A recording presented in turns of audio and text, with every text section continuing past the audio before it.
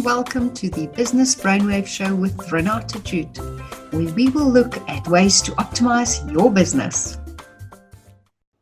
In this episode of Business Brainwaves, we look at minor kids, spouses, and exes. And when I talk about this, we are talking, of course, about your estate. So, of course, today we do experience blended families where we refer to the yours, mine, and ours. In South Africa, the law upholds the principle of freedom of testation. But what happens when the testator forgets to make provision in his will for minor or for spouse's maintenance after his or her death?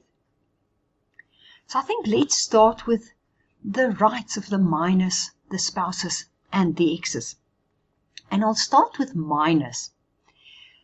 And when I talk about minors, I'm talking about the ability, let's call it, for claims by children of the deceased. So in the 1906 judgment of Carlse versus Estate de Vries, it was decided that minor children can claim for maintenance against the parent's deceased estate in the absence of an express provision to the effect. In other words, if there was no specific provision made for these minor children.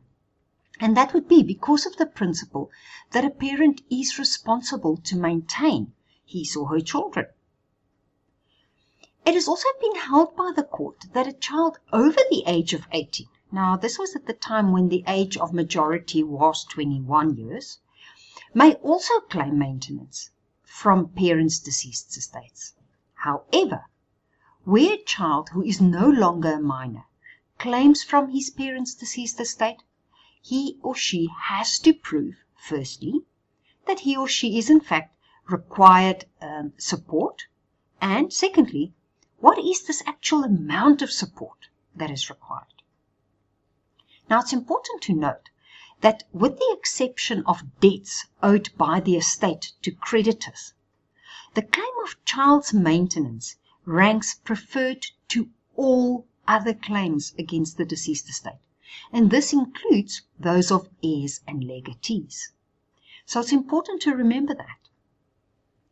Now, when we are talking about claims by spouses, now remember we've talked about minor children, but what does it look like for spouses? Remember, we're now talking about maybe the person that has passed away maybe did not make provision for the spouse. I think what we do need to take into consideration here is that the one thing we need to look at is what is our marital status. So, are we married in community of property?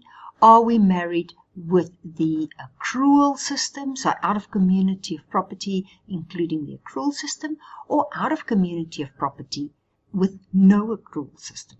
I think these things will also play a role. But if we look back at history, before 1990, so that's actually quite recent, the right of spouses to claim support, in other words maintenance, from a deceased estate was not really accepted because of the principle of freedom of testation. So basically the law said, well, if he wanted to give you something, he would have. As such, a surviving spouse had no inherent claim against the deceased estate unless he or she was nominated a beneficiary in the will. Thank goodness this changed with the introduction of the Maintenance of Surviving Spouses Act 27 of 1990. In terms of this act, surviving spouses have, where their marriage was dissolved by death, in other words, they had to be married at the time when the person passed away, a claim for maintenance against the estate of the deceased spouse until either the death or remarriage of the surviving spouse. The maintenance claim is, however, only allowed for the provision of the surviving spouse's reasonable maintenance needs, and so far as he or she is not able to provide, therefore, for his or her own means and earnings. So again, it is quite limited. Because what it's saying here is, well, if your spouse wanted to leave something for you, they would have. And okay, now we will allow you to claim. But you can really only claim what is reasonable for your maintenance. Now, however reasonable is also how long is a piece of string. Again, this claim ranks in the same order as preference as that of a child. Now, let's look at exes, and here I'm referring to ex-spouses. So in this section, I want to actually discuss whether we as exes would be able to claim, let's call it a maintenance claim from the deceased spouse. That would be the one topic. And then the other thing also would be, well, what about the will after divorce? So let's start with the whole idea of, can an ex-spouse claim from a deceased spouse, the ex-spouse's estate? Now remember, in order for the Act's provision, remember what we're talking about here. This is now the Maintenance of Surviving Spouses Act. In order for that Act's provisions to be applicable, one must be married to the spouse at the time of death. In the recent case of Kruger versus Goss, that was in 2009, it was determined that an ex-spouse does not have a claim for maintenance against the deceased estate of her ex-husband. So this was a particular case. The court held that the duty of support that spouses owed each other, and consequently the liability for maintenance, are incidents of their matrimonial relationship. Termination by death brings that duty to an end.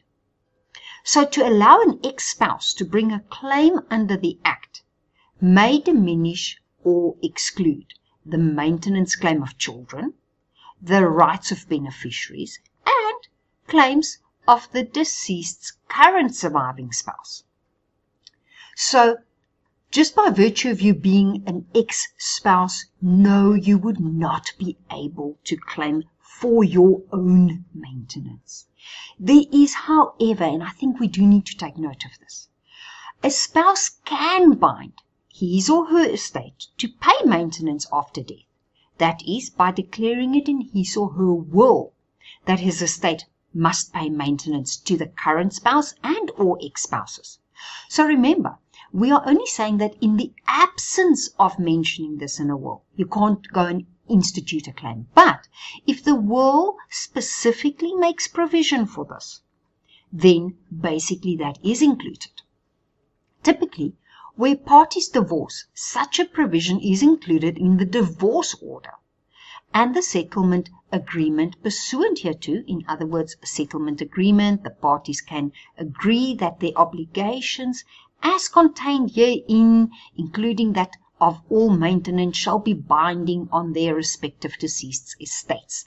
That's sometimes a sentence that they will bring in. So what they are saying is, if your divorce order says that, let's say, I've now gotten divorced, and the divorce order says that I, as Renata, have to pay to my ex-spouse a certain amount per annum, per month, for a certain period of time, and I pass away before the end of that time, that will then run into my estate, provided, of course, that this forms part of my agreement. Now, the other thing that I see is often that people fall foul of, and I want to bring this, and I will also, in the write-up of this podcast, I will post the link to a very interesting article. But basically this refers to when I get divorced, under our law, South African law I'm referring to, you have a 3-month window period in which to change your will. Now what that comes down to in layman's terms is this. They say that if I get divorced on 1 January, I have 3 months from that date that my divorce has now become legit, legal, that I that I can change my will. And if I do not change my will, then it is deemed that my intention was not to change my will, and that my intention is for whoever is in that will to still inherit. Now, this happens quite often, where people will get divorced, not update their wills, and then what will happen is they'll pass away, and in the meanwhile they've got a new partner, or the intention was maybe that they wanted now their parents or their siblings to inherit, and because they've not updated the will, the initial will stands, and the estate will now devolve upon the beneficiaries. So, if I'm married and in my current will it says that my current spouse is my sole beneficiary, we now get divorced, we're very upset with one another, and I may even have a child. And I decide that, look, I know that my minor child and inheritance may be a bit of an issue, so I will now, in actual fact, bequeath all that I own, my entire estate, to a trust for my minor child. This is now my intention.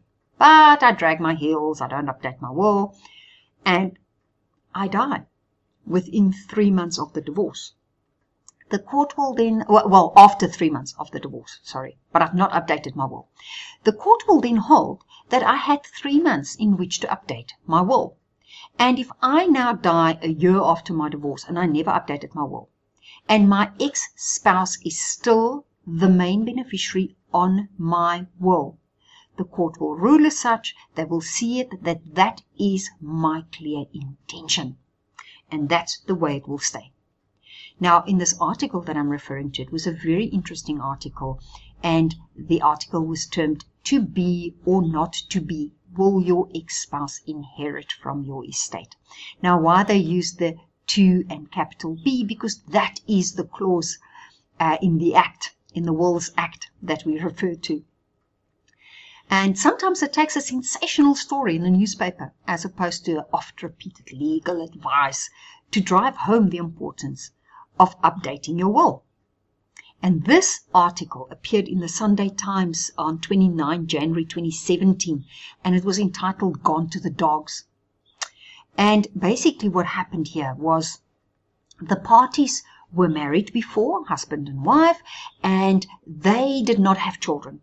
And they said, well, in the event that they died, the husband's estate would go to his father, failing which it would go to the SPCA.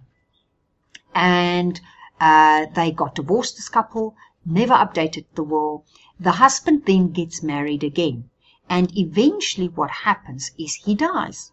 And because the will was never updated, and in the meanwhile, the husband's father had now also passed on, literally the SPCA inherited his estate.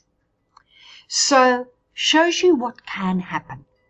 So, it is very important that when you do get divorced, that you, as soon as possible, update your will. I would recommend that if you are starting divorce proceedings already, that you start looking at your will and deciding what it is you want, and don't leave it till later. Okay, guys, so I think I'm going to leave this at the end of this discussion now, because we are running over time. In my next podcast, I will reach out and talk about whether minors can in actual fact inherit. So keep an ear and an eye open. I hope you've learned something from this podcast today. Have a fabulous day. Thanks for listening.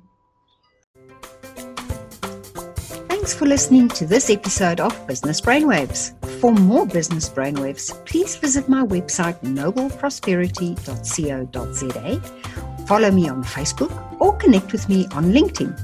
For easy access, the links are posted below.